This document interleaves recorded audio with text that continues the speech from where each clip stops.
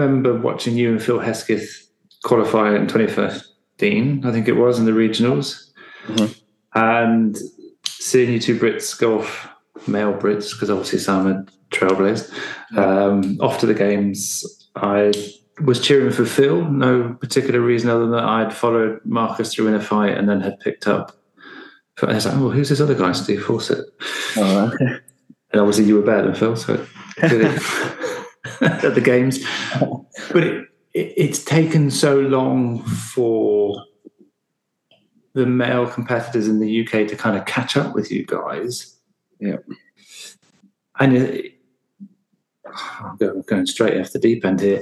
It seems that we've gone through a phase of people really wanting to get to the games and be athletes. Yeah. To people wanting to be popular in the media. But that might just be an outsider's viewpoint, because you obviously get to see the hard work that is going on behind the screen. It'd be really interesting to know how hard it was for you to get to the games, and then what you've seen with UK CrossFit going from there. Yeah, we have gone straight in with the deep end. Sorry. Yeah, I guess to start with how hard it was to get to the CrossFit Games. Look, it was, I started CrossFit. I got to the CrossFit Games in 2015. I found CrossFit in 2010 and properly started training it just beginning in 2011. So 4 years or so to get to the games at that point. But that has obviously come off the back of playing lots of different sports through growing up, and I wasn't just coming into the gym untrained. I'd already had a relatively decent level of kind of athletic foundation. But it's hard to sum up how hard it is to get there. Really, I think everyone who's got there knows. And it's still quite hard to even explain it to someone who's just like at semi-finals level, like actually how hard, not even how hard you need to train, because everyone trains hard. It's more like how relentless you need to be with every aspect of your life, from, preparing for your training session, doing the training session, like not just completing it, but, actually doing it properly with intent, doing the right things. Making the right decisions in the training session, and then it's making the right decisions after the training session. Between training sessions, you've got to have the support network around you with your friends and your family to be able to support you, because you do become quite a bit of a burden, maybe is the right word to describe it, on other people around you who are in frequent contact, sorry. And it does require a bit of a support network alongside you, just on like a relentless pursuit to get there. It's interesting. I spoke to Paul Worry about this a couple of days ago, not about you, but about athletes. And it's kind of like the swan. Everybody sees the top bit and above the water, but no one sees all that other stuff that the feet are doing under the water. Yeah, absolutely. And I think that's what Instagram, which is probably what we'll get into next, doesn't show the feet under the water. Just go in, do all the things that you need to do just to get that extra 1% that could be the difference between, like Valeska, for example, he took 5th that year. He just scraped in, just past Philip in that last event. Yeah. And we're talking, it's not just margins for the last event, but it's the fact that he's kept himself within those margins for all the other 6 events, 5 or 6 events. And what he's needed to do, potentially, especially with Phil for that year, with his strict handstand push-ups and his handstand walks, how much time and effort he had to make just to be 10 seconds faster on that handstand push-up workout, which could actually have been the difference between him making the games or not, which then has a huge effect on the rest of his career. It's just, there's so many things that add up. I call them inches, and we're known on JST for calling them inches, and it comes from that Any Given Sunday speech of Al Capone. The inches are he says the inches are everywhere, and it's there's always somewhere where you can be just gaining a little bit of an inch to be able to get closer to what you need to be at the standard to qualify. But it's a good point though to raise. It's not just about the training as well. It's all of those things in your life.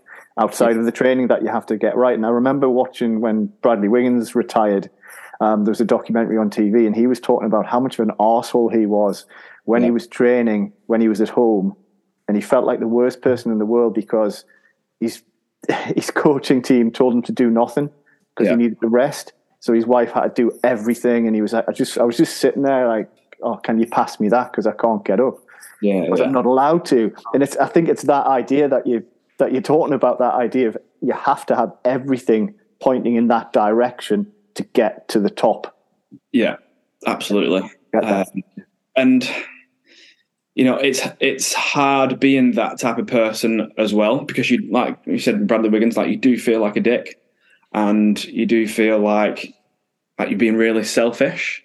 And I guess I can't remember which podcast it was. It was either one of Diary of CEO or one of James Smith's. It was although you feel really selfish, it's actually the most selfless thing you're doing, because the amount of like how inspiring you potentially being to, you know, a next generation of athletes and what you're kind of laying down for them. So it was quite nice to hear that after thinking that you'd been like selfish for so many years. But yeah, like even just last week, you know, I was doing the Open this year. I'm in the Masters category now, and I was just trying. So it's probably the first time I've done the Open competitively for, I don't know, 5 years or something, 6 years.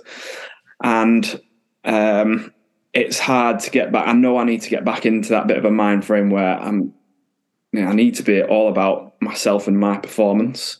But because I've been away from it and kind of enjoyed not being that, I'm making myself out as like I'm some huge dickhead, but but there's a competitive mindset, isn't there? Yeah.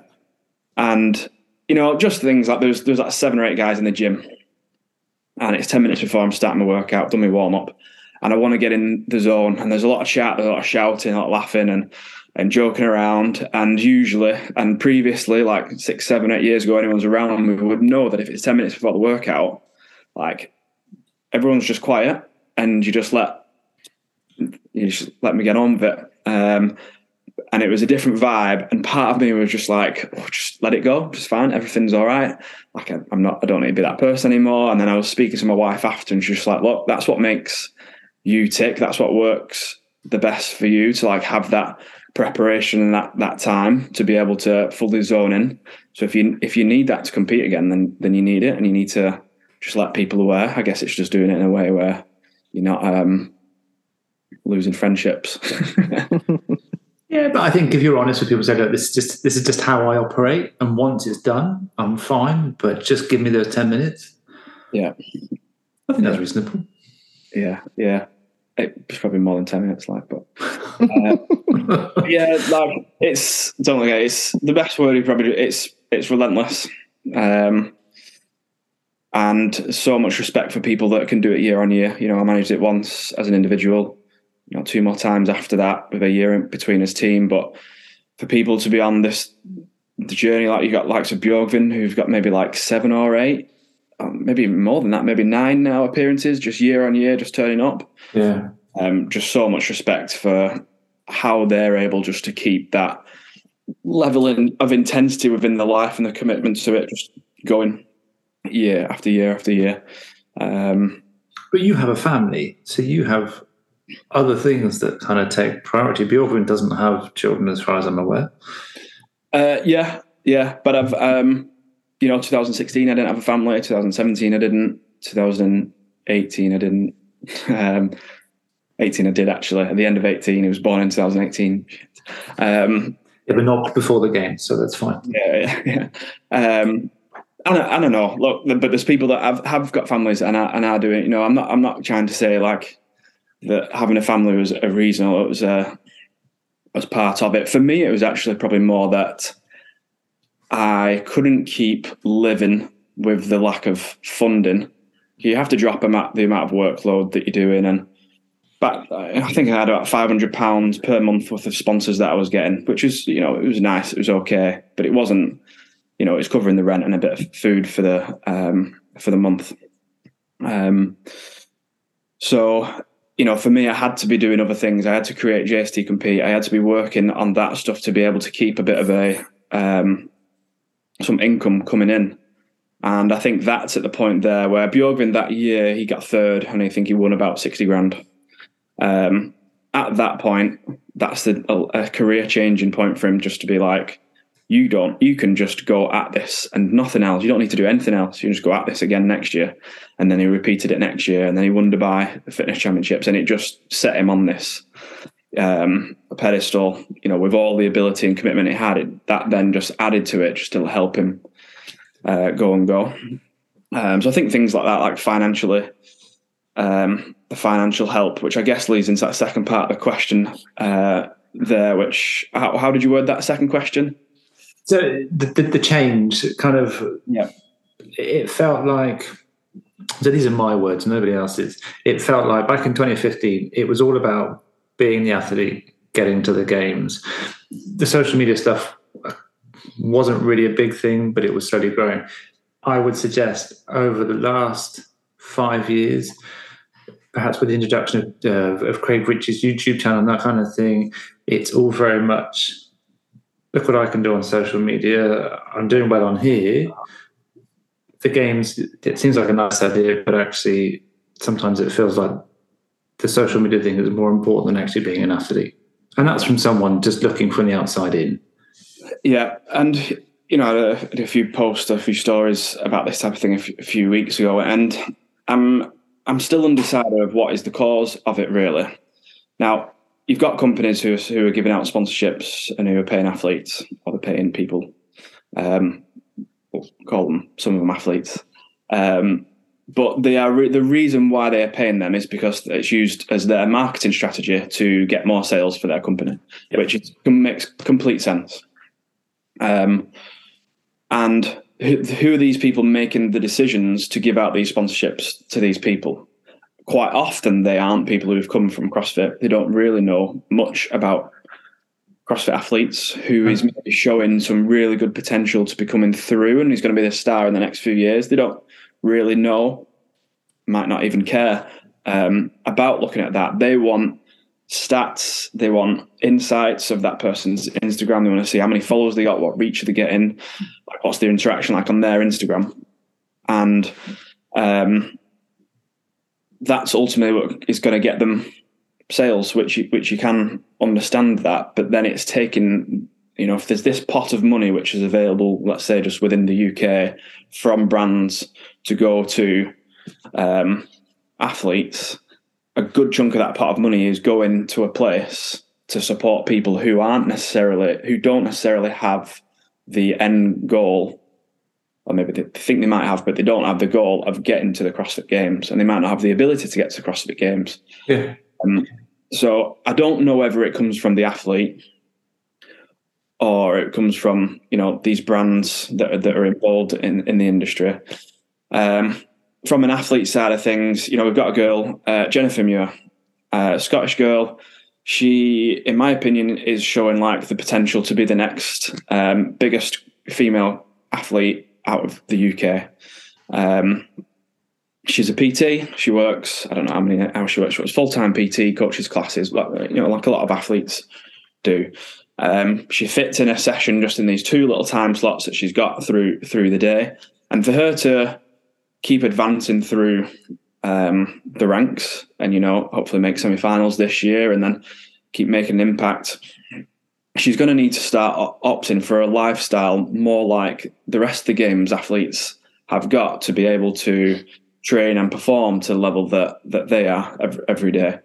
So at some point, she's going to need to drop the amount of on her feet PT hours and coaching she's doing. And she needs to, there's no real other way of earning that money that she needs to be able to eat and live and etc. Other than showcasing maybe what she can do on social media and building a following. So there's part of that now that an athlete needs to have that following to be able to get the lifestyle that they need in order to compete at the games, or in order to have the lifestyle to compete at the games.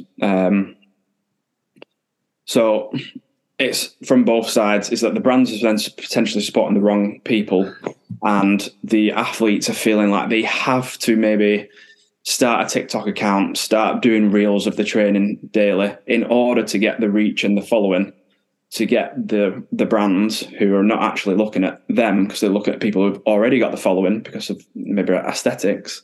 And so there's just a bit of a cross off. So everyone's kind of like headbutting the wall, and it's and then it gets to the point where the difference between those two, genuine athlete and likes to maybe think they're a genuine athlete to get the sponsorship, from the outside world, those lines get really blurred. So people don't actually see the difference. And then that makes the sponsors they've won even more, if you like, because they're seen to be giving money to someone who genuinely is the athlete. Yeah. Because that's how it's perceived. And you can understand that. And also from the pretend athlete's point of view, shall we say, they're winning as well because they don't have to put in all the effort and they're still getting all of the rewards from the sponsorship. And they maybe have made a decision in their minds. Maybe I'm speculating here that's better than putting in the effort and going to the games because I'm unlikely to get there anyway. Yeah, absolutely. Like you said, those let's just call them influencers, have got the lifestyle and the backing and the support from these brands that the athletes need, but they're not putting the work and the effort, and they maybe don't have the ability to do the training and the performances that the athletes can do. And it's very hard. I can probably only say there's Josh Alshamar, who is good at both. And I think that just comes down to a lot of his personality. I think it's quite natural for him to be like that, who, he can be someone who's, influential as a person on social media in terms of like representing brands, but then I can also back it up as an athlete and put in the work.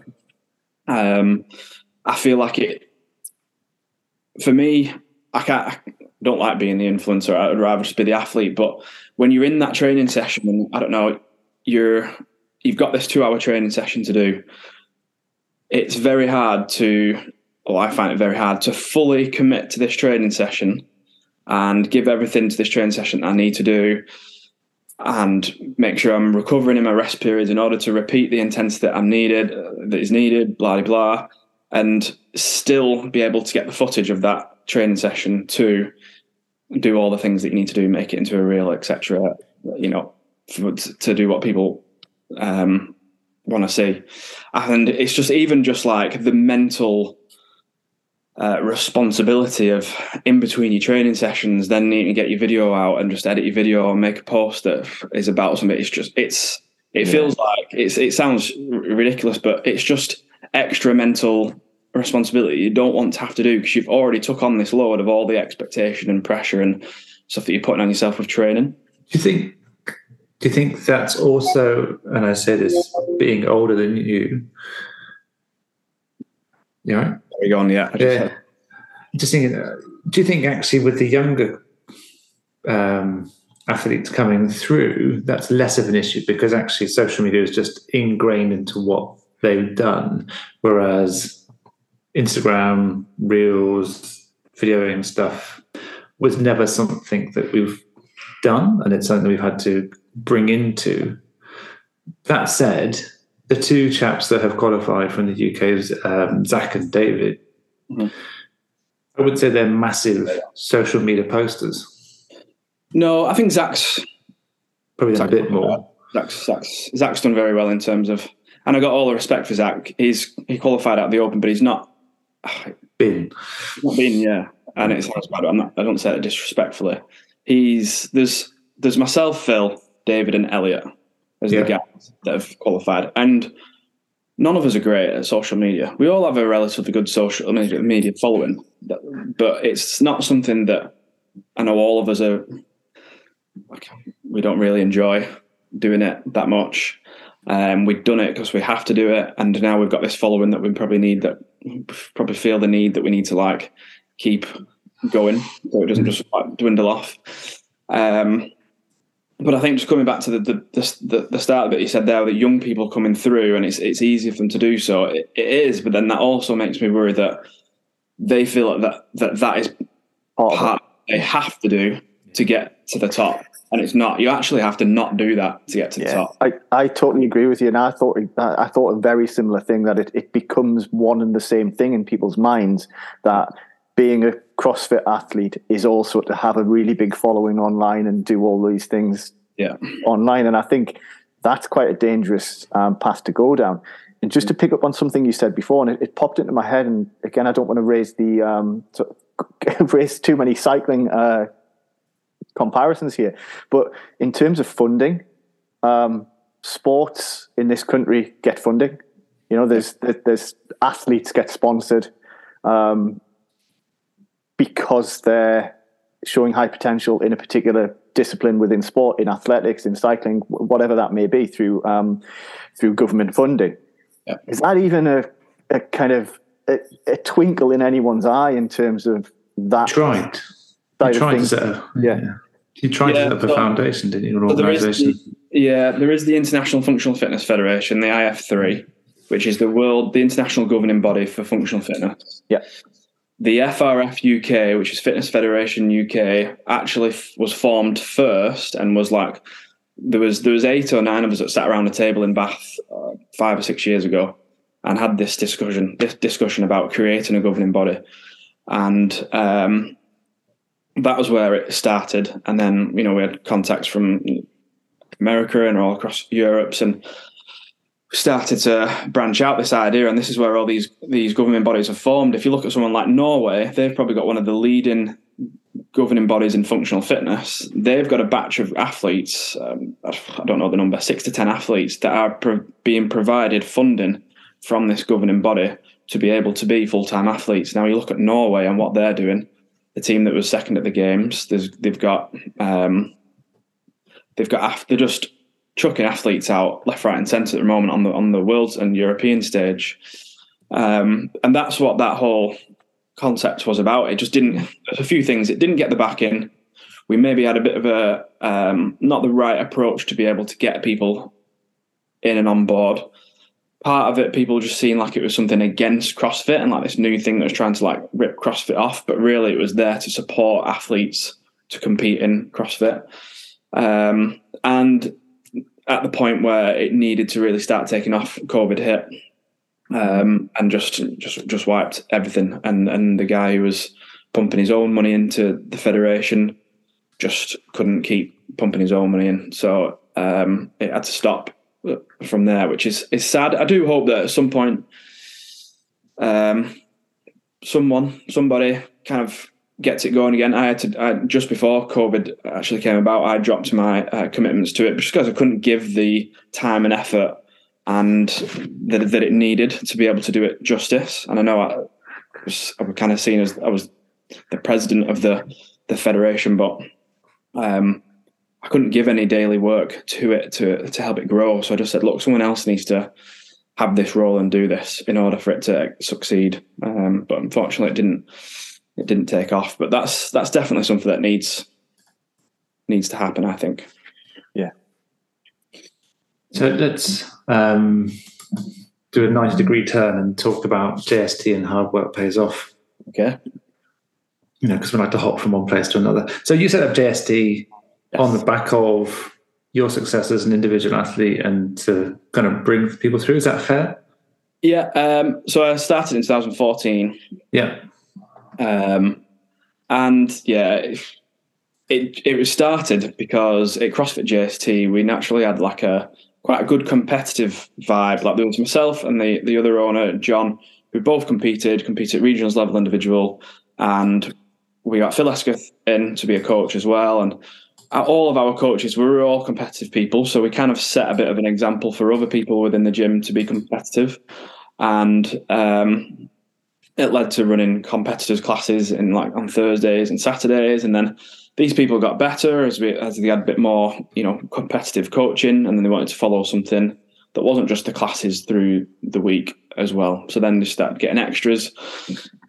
And it just developed then. People from 30, 40 miles radius started getting interested, and they wanted to come and they wanted something to follow as well. And then we turned it into a service that, you follow this program. And I think 2014, before the games, and we maybe had 30. I think maybe had 30 or 40 athletes that were signed up, and that was 2015, 40 athletes, and then 2017 we're talking like 200. So it multiplied, kind of off the back of that, and off the back of the athletes it was creating as well. Were you the first kind of what is now the normal remote online training program provider? Warrior was before me, I think. Yeah, I think so. If I remember correctly. I didn't start following Warrior program until 2017, so I was a bit later. So yeah, I do remember. Maybe it was a similar time. I don't know, but he was in there as well. There was Invictus that was about, obviously, but UK wise, I think there was myself, Warrior. I think Andy Edwards and Ollie Mansbridge maybe started something, but it was more just like individual. There was a handful of us, but no one really. It was always everyone's little piece on the side, I think, from what maybe the main project was. And the same for me then, like the main thing was the gym, and this was a piece on the side. Maybe I was one of the first to make that become my main focus and my main kind of job. I'm not sure, but yeah, there was a handful of us all in and around like a similar time that started. I don't know who was the exact first, but I know Warrior was an early adapter as well. Yeah, I know he says he's been doing it for the last 10, 11 years. Yeah. So you've done JST, that's been successful. And now you've got this chap, some unknown guy called Mark Fraser, asking you to join his business. Yeah, I wasn't sure who he was at first. So I know you've spoken about this in other places, but how did that come about and why now? Yeah, so 2019, I'll give you a little bit of a backstory about the full life story.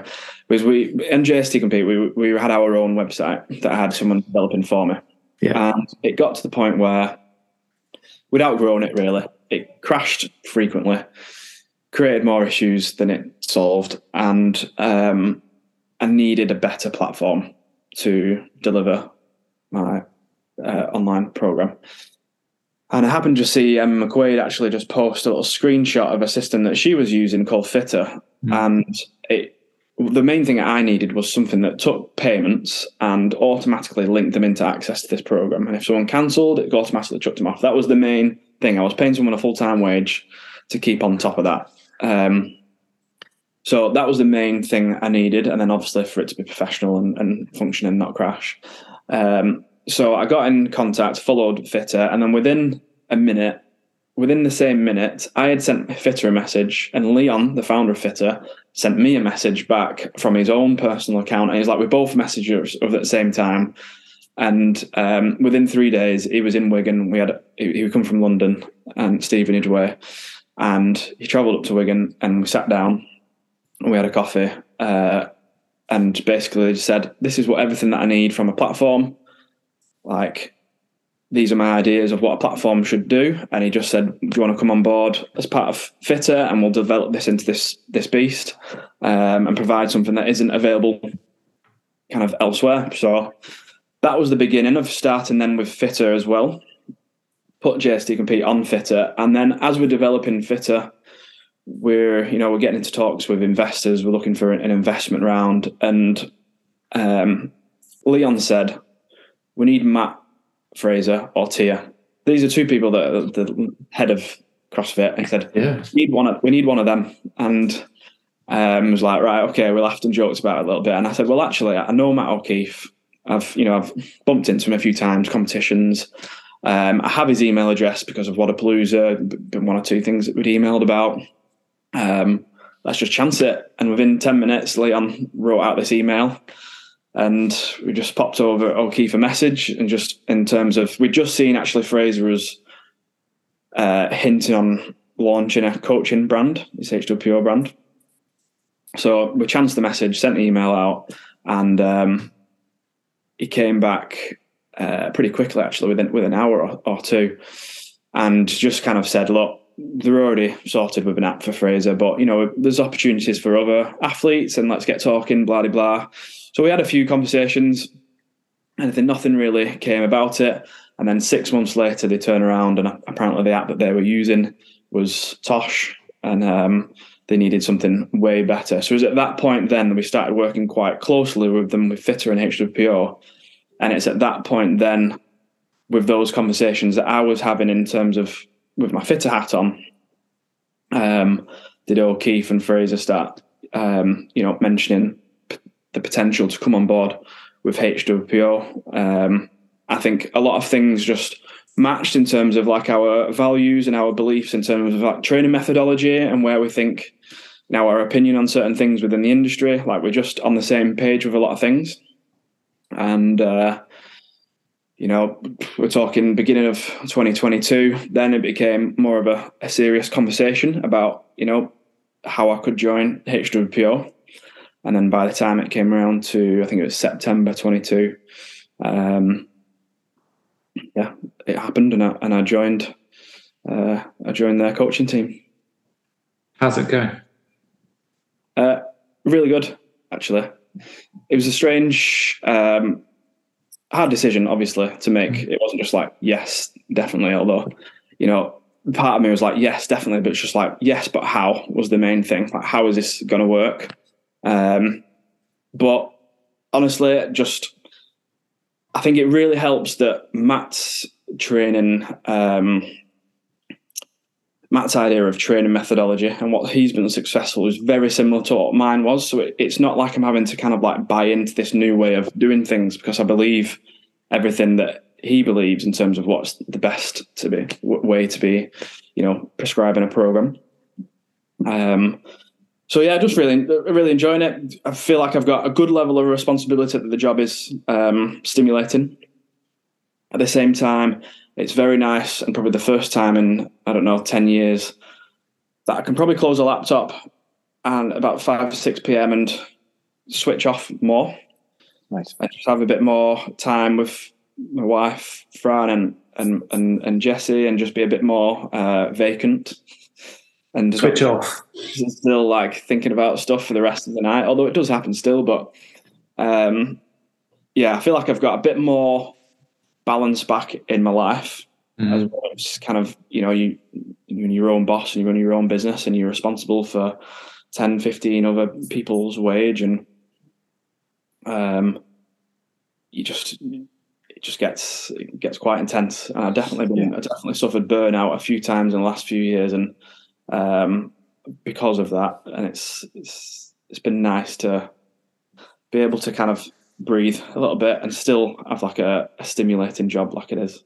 Yeah, I think when you have your own business, it's 24/7, isn't it? Really, because you don't not miss it. So, what does that mean in terms of JST if you're with HWP? So I still own JST. Me and my wife still own it. My wife's still working in it. She does a lot more of that kind of the admin work. I still speak to Jack frequently and just make sure, because Jack's kind of taken a little bit more of a operations role day to day, like running the business. Yeah. So still make sure everything's going well, and the direction of it's going well. But I'd got it to the point where we've got the staff and the coaches on board to be able to keep delivering a high quality level of program and service without the need for me to be working in it so much. So yeah, it's still functioning well, still obviously clearly developing and producing high level athletes. So it was a bit of a strange couple of months trying like the two, and but it feels more normal now. That's just how it is. It's nice. So you're one of the coaches on the HWP. Yeah. Does that mean you are delivering to specific athletes or to broad service users, or both? So I'm I'm the manager of the HWPO Pro program. So that's a program that's targeted towards like top 300 in your region, semi-finals, games, athletes like that kind of tier athlete. So it's 2 sessions a day. It's 3 or 4 hours of training a day. It's quite a lot for most people, but that's where that program is targeted. And I'm just in charge of the coaches that we have involved in that program. So there's myself and 4 others, and there is in and around 500 athletes subscribed to that, which I manage in terms of, there's a circle community, which is just like a separate app where people asking questions, sending in videos, etc. Just giving out content and information to those guys so that they can follow it to the best of their ability. So yeah, it's mainly just like to that big group of people that are on that one specific program. That's my role. So in terms of you mentioned before, in terms of how you sort of had a particular with Matt sort of shared view of how to approach the training and the programming and things, and you have a sort of quite a specific way of sort of programming in that. Tell us about that. What's the approach? What approach do you take? Maybe I suppose there's 2 parts to that, and maybe goes back to when you were more involved in JST with the maybe more public face of programming for people who just want to keep fit and maybe kind of do a bit of the open here and there and place well within their particular slot. And then you've got the other side of things, which is your people who are going to regionals and semis and are looking to kick on. That's a big question. Sorry. Yeah, no, I understand it. So I can probably, the best way I can describe it is that it sounds very anti-CrossFit, but for a lot athletes that are competing at that level of CrossFit, is that CrossFit itself actually takes up quite a minimal amount of this training program. And in terms of priority of CrossFit workouts across the year, only as we're getting to like maybe this stage of the year now, where it's like the open and quarterfinals and then semis, does the CrossFit style work become more of a priority. Doesn't mean that it's not in there, it's just less of a priority through the rest compared to the other times of the years. So it's more, it sounds again just like really straightforward, but it's more strength and conditioning. It's the easiest way to put it. It's strength and conditioning, and then CrossFit workouts just make up, you're just getting that little bit of a stimulus. One, that keeps people a bit more interested because obviously that's what they love doing. Gives you that little bit of a stimulus, so it's not a complete shock to the body. But you need to be developing your strength, your technique, your technique in weightlifting, gymnastic, your energy systems, your exposure to different types of contractions, different types of skills, the never-ending skill continuum that keeps coming at us from, especially now with BOS, with these new exercise and new demands that we're having to do. You've got to be focusing in the majority of your training at those areas, and then bringing it all together actually is quite simple, and it's the easy bit, and only needs to kind of happen when it needs to happen, when the season's coming, like 8 to 12 weeks out from the season. So that was quite refreshing for me, because I feel like under JST, maybe because we had to appeal to, for the business to be successful, we had to appeal to a slightly wider range. And by doing that, you maybe had to water down that belief a little bit in order for it to be interesting and not boring. And the big variety in the training program, where really how I trained from, when I stepped it up kind of like 2012 through till 2017-ish, it was, if I was weightlifting, it was a weightlifting session. If I was running, it was a running session. Then it was a gymnastic session. And rarely was I doing like these crazy running into squat clean, into ring muscle up, like blends. It would happen. But for the majority of the time, I was either training to be a runner, I was training to be a weightlifter, or I was training to be a rower, or I was training to be a gymnast, and developing all these skills kind of separately. And then when I developed them all to this level, then I brought it all together so I could do it all at the same time. And that's the distinction between being an athlete in CrossFit as opposed to using CrossFit methodology to be a healthy individual. Yeah, exactly. Yeah. I think that's where there's a little bit of another bit of a crossover where people start CrossFit and they love CrossFit and then they want to become competitive, and then they start following some competitive programs and they realize, oh, actually, I'm now doing less of the thing that I really enjoy doing. So now I don't enjoy it as much, and then it just doesn't fit together. So I think that is a little bit of an issue. And yet, you can get very good at CrossFit from doing majority CrossFit workouts, but in order to be, really pushing for development in all areas, you do need to have a bit of a different approach, in my opinion. And that was the same, obviously, opinion that Matt had shared. And well, it worked all right for him. A little bit. Just a tad, yeah. Definitely. So, going back to being an athlete, is the desire to go to the games as a Masters athlete? I would like to, yeah.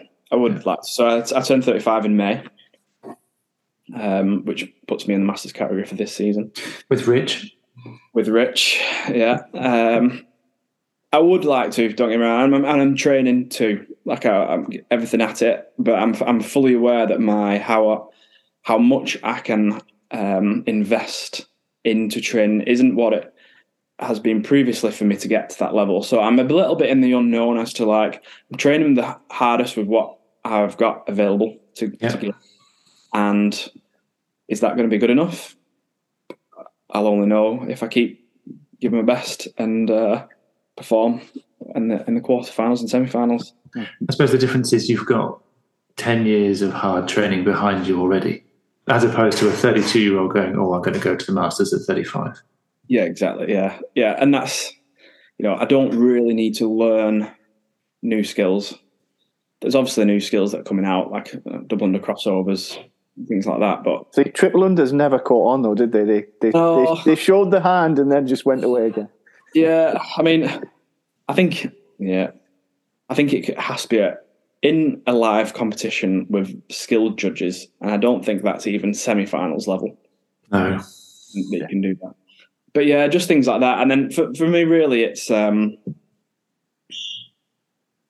just getting back that edge. I can do it. I'm strong enough. I probably need a bit more fitness currently, but it's just bringing back that edge to be able to do everything to the standard without kind of any weaknesses just dropping me out of the level that's needed. So, like I say, I'd love to be able to compete in the Masters, make it to the games. I could take off individual team and Masters at that point, but I'm not chucking all my eggs in the basket, maybe like I used to 6 years ago, to make sure it happened. Were you happy with? Sorry, Paul. I was just going to say, were you happy with how the first open workout went? Not really. For yourself? No. I beat my score from 9 years ago by 3 calories. And, you could look at that and go, yeah, fair play. Like, you're better than you were in 2014 when you were throwing the kitchen sink at it. And in the last 3 years, other than from 9 months ago, 3 years previous, didn't really train consistently. Actually took up cycling for a full year of that. So, there's part of me that's happy with it, but I wasn't. I wanted to score much higher. I wanted to get into toes to bar, but it was probably the right workout that I needed for the first workout of the season to be like, right, if you actually want to get to the games as a master, you need to sort of shit out a bit more and properly get into it. So it was a good little wake up call. Are you coaching yourself, or have you got someone programming for you? Yeah, I've always coached myself, strangely enough. I've had coaches that have helped me with areas, but in terms of like being in charge of my full program, it's always been myself. So obviously I write the HWPO program. What I'm doing a lot of the time is doing workouts that I'll then put in that program, testing them. A few strength cycles and stuff that I know works for me, a few accessory movements that I know work that I need to do for my body.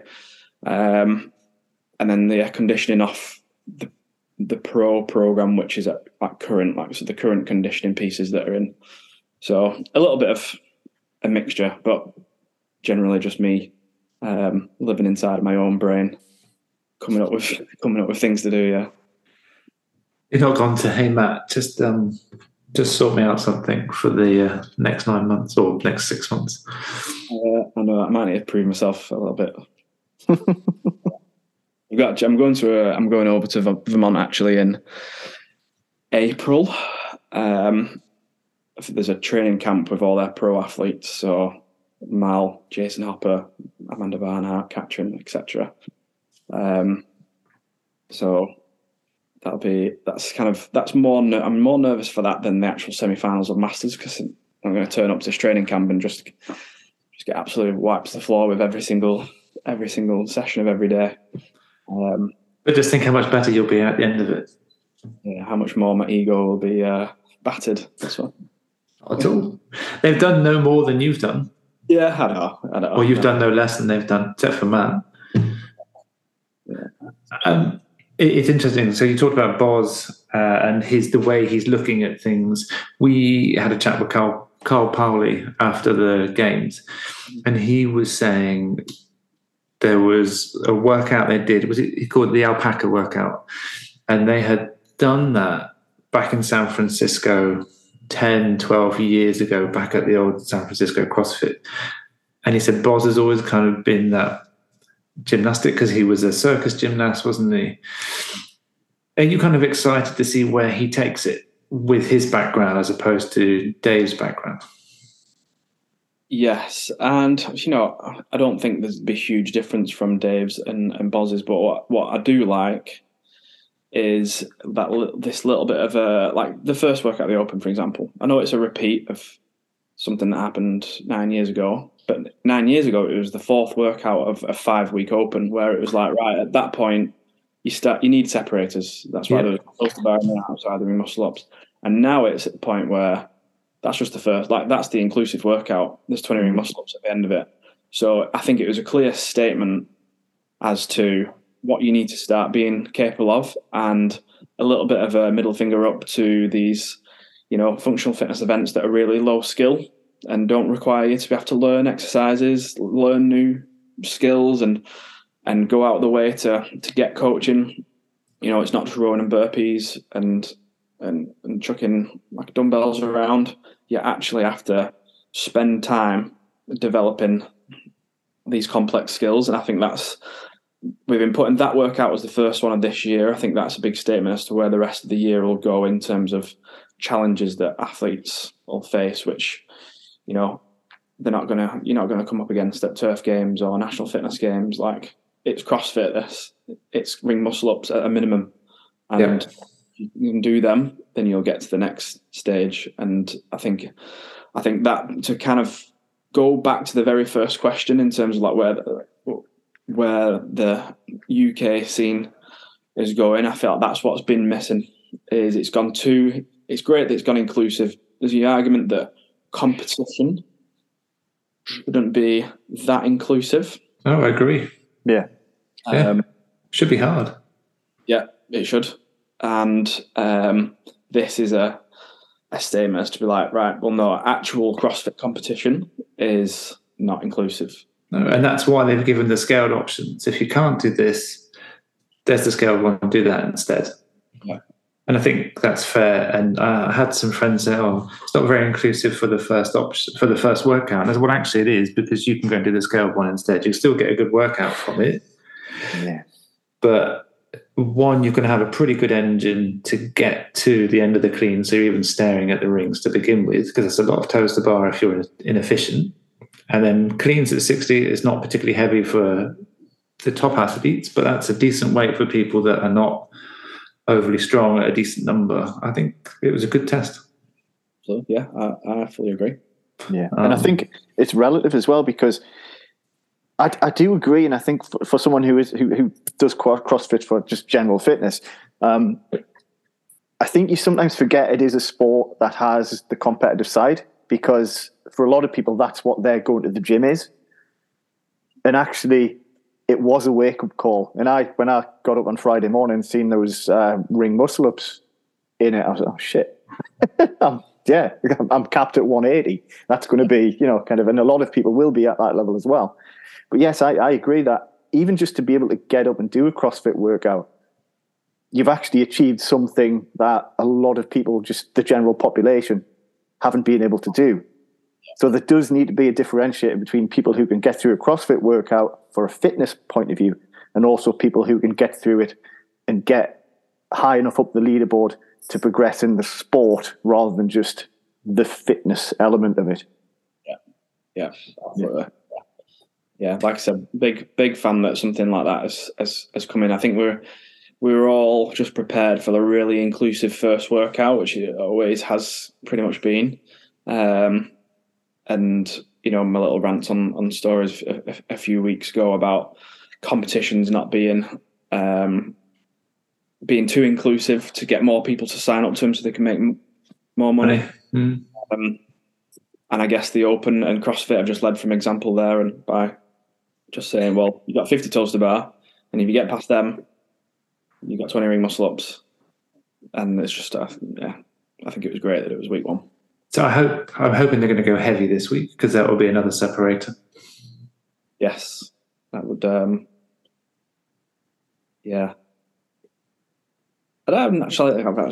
I think it'll be barbell related. Whether they'll go heavy, I'm not sure. Who knows? Or awkward. Something like overhead squats, moderate weight, because they're awkward for most people. Yes. Yeah. And with double unders or wall walks, so your shoulders are just. Yeah. Well, they did the I can't remember when it was, 17 or 18 maybe, which was the I think it was 100 double unders, and then they had the 20 overhead squats at 52.5, something like that. Then another 100 double unders. Then it went on to the ring muscle ups as well after that. And I think a lot of people got 220 in that workout because they got through the 100 and the 100 and then kind of can't do a ring muscle up. So I think that's been done before, and again, it's a decent one. Sorry, hijacked that. So we're almost coming to the end of our time, so I've got another question for you. With Tia out this year, I'm not going to ask you to name one person because I don't think that's possible. Obviously, you're going to plump for Mao a little bit because she's in HWPO. But who do you see vying for Tia's crown? And is Roman going to take the title for the chaps? It's tough. So the women have actually. So there's Cara, who's out. Yeah. Obviously, Briggs is not competing this year. Tia's out, and there was one other big one. Yeah, the young lass from Mayhem, whose name now escapes me. Hayley Adams is out. Adams, yeah, that was the one. So it's wide open there. Obviously, there's Mal. She's got second last year. You got Laura Horvath. And he's throwing her hat in the ring, hasn't she? She's going to go sing. Yeah, and he's back in the mix. Individual. It's anyone's guess really. And then there's obviously Medeiros. There's Roman, who's had a very impressive couple of years. Obviously, finally managed to get his appearance at the games after 5 years of qualifying and not being able to compete. As controversial as it might be, Ricky Garrard is definitely a contender. Pat Vellner, I don't know. It literally everyone at that level is so good. It just comes down to execution on the week. Like no one's really, like any given week could be of the same workouts, could be a different winner. Yeah, that's fair. When it comes to and I think this is, like an athlete's perspective in general, it's who's the best at making decisions at that given time. Is it decisions to have a certain strategies? Is it decisions to run this speed or that speed? Is it decisions to break up the barbell at this 5 minute, 5 reps or 7 reps or singles? It's just an accumulation of so many decisions, and it's whoever makes the most right decisions wins at the end, because everyone's ability level is that similar. Is that how you found it in 2015? Just the small things? Yes, yeah, absolutely. I think if you look at any leaderboard and you look at any workout, and I don't know, that chipper, for example, it was like mile run, 50 overhead squats, 100 GHDs, 150 double unders, 50 sumo deadlifts, 100 box overs. There's so many reps and exercises, and you just look at like what was the difference? I think I got 61 box overs. If I got 10 reps less, like in terms of time, that's maybe 10 seconds. How many more points or how many less points does that give me on the leaderboard? So like just my ramp drop, and it's just so many little things, like my decision to when to start pushing those box overs. I went quite early, and that paid off because I actually managed to get like 40 reps done in the last minute, which turned out to be this huge amount of reps over that chipper. But it's like that kind of principle for every single event. Like there's so many decisions that you're making just constantly. That's what I get nervous for, is making the decisions, making the right decisions when it's like when your heart rate's at 180 and there's music pumping and thousands of people watching. You're nervous that you're going to make the right or wrong decision. So I suppose in other sports, that would just be called tactics. So for example, you're looking at tactics, and let's say, give an example of football. The players will have autonomy to a certain extent, but somebody else calls the shots in terms of the tactics. Or is it purely down to you on that day to decide, or has it been predetermined? Or I guess so. In football, like you've still got an element of decisions. It's like, right, well, does Jordan Henderson pass the ball to the right, or does he pass it to the left? Like that's a decision he has got to make at that point. Mm-hmm.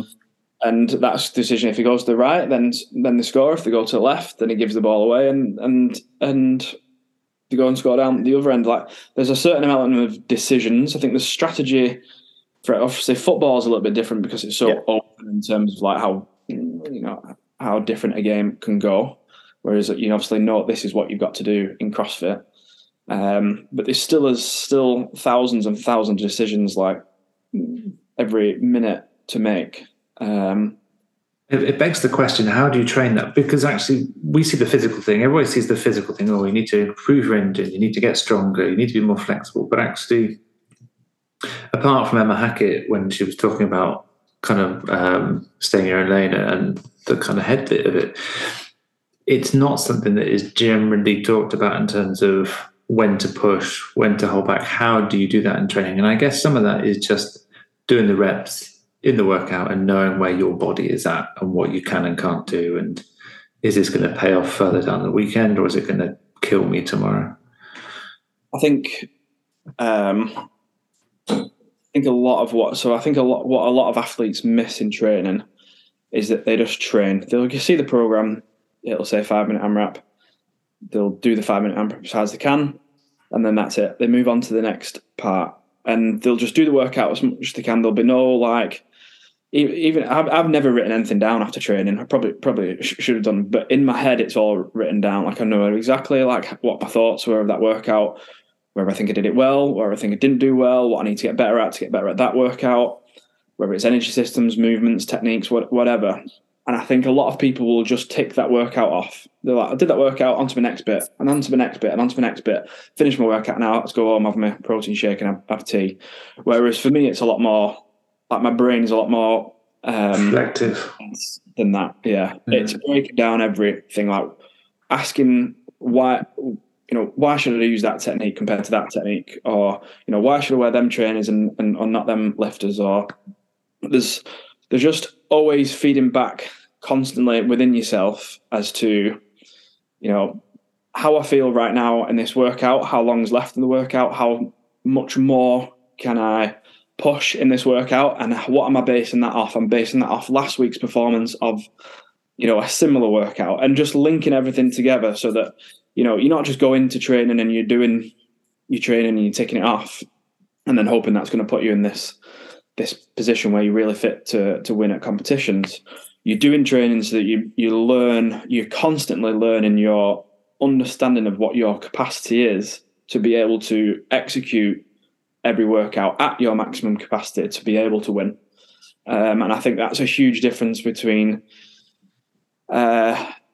athletes who are at the top and athletes who are maybe not getting to the top. Is that those athletes, you ask any games athlete, like that's their approach to training. They're not just turning up and doing it. Like Sam Briggs is a perfect example of someone who's like, you could give her a workout right now and she will know within 30 seconds what a time or what a score will be like. She will just be able to picture it, be like, yeah, that's how I do it, and that's where I'd be. And she was very accurate in that sense. And I feel that's how dialed in you've got to be within yourself to be able to. So then you know to make the right decisions when the pressure's on, the music's 1,000 decibels, and you've got a judge shouting no reps at your ear, and you got this workout on that finish line to make it to the CrossFit Games, but you can still just stay dialed in with yourself to be able to perform and execute like you're capable of, rather than just getting caught away with all these external influential factors. Yeah, that makes sense. That thinking clear under pressure. Yeah, absolutely. I think, but it's not just. I don't think you can just think clear under pressure out of coincidence. I think it's something you have to train. I think that's what training is for, as well as developing yourself physically. Like it's your understanding of what your physical capabilities are, so that you can always execute them. And that's what I was probably not happy with 23.1. Is I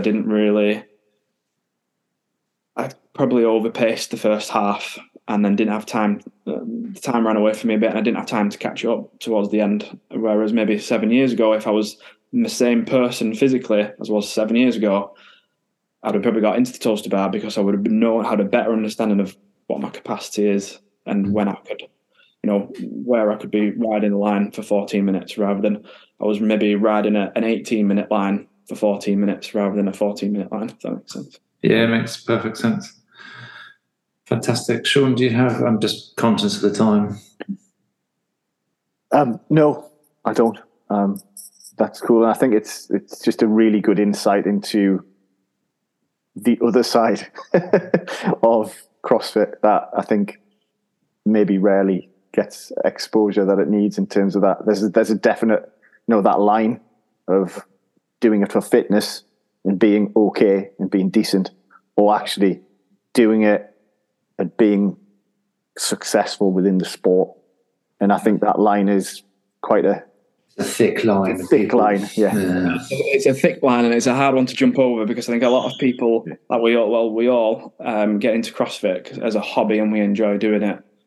And then when people try and take it above that line, it has to become more than a hobby. It has to become more of a profession. So then you've got to treat it as your profession, and then like the profession isn't always enjoyable and it isn't always as exciting as what it was when it was a hobby. So I think that's when it loses a lot of people, and maybe they don't have the longevity in the sport because they maybe aren't prepared to go to that level. So one of our first podcasts, and I can't think who it was, and I'll tell you if you describe it. It was Logan Gilbraith, and we were talking about enjoying the mundane. Yeah. Because ultimately that's what you need to be able to do things at a professional level, especially in a sporting sense, where you have to work through your boring back squats, your positions on your handstand push-ups, and just learning those things. And it's that repetition, and it's not exciting. But that's the job. If you want to be at a top level, it's what you've got to do. Yeah. And people walk into a box and think, oh, yeah, I'm going to go to the games because I've got this dialed in, and they have no idea. No, they soon get an idea. But yeah, I agree. You definitely have to. I wouldn't say enjoy the mundane, but you have to be okay with it, because you just understand that it's part of it. It's part of the fact that I've got to sit on a bike for 75 minutes tonight and just stare at this wall. It's part of it, unfortunately. Not always snatch off blocks with straps, I'm afraid. No. Steve, it's been a pleasure. Thank you very much for your time. Thanks for having us on, fellas. Yeah, thanks a lot.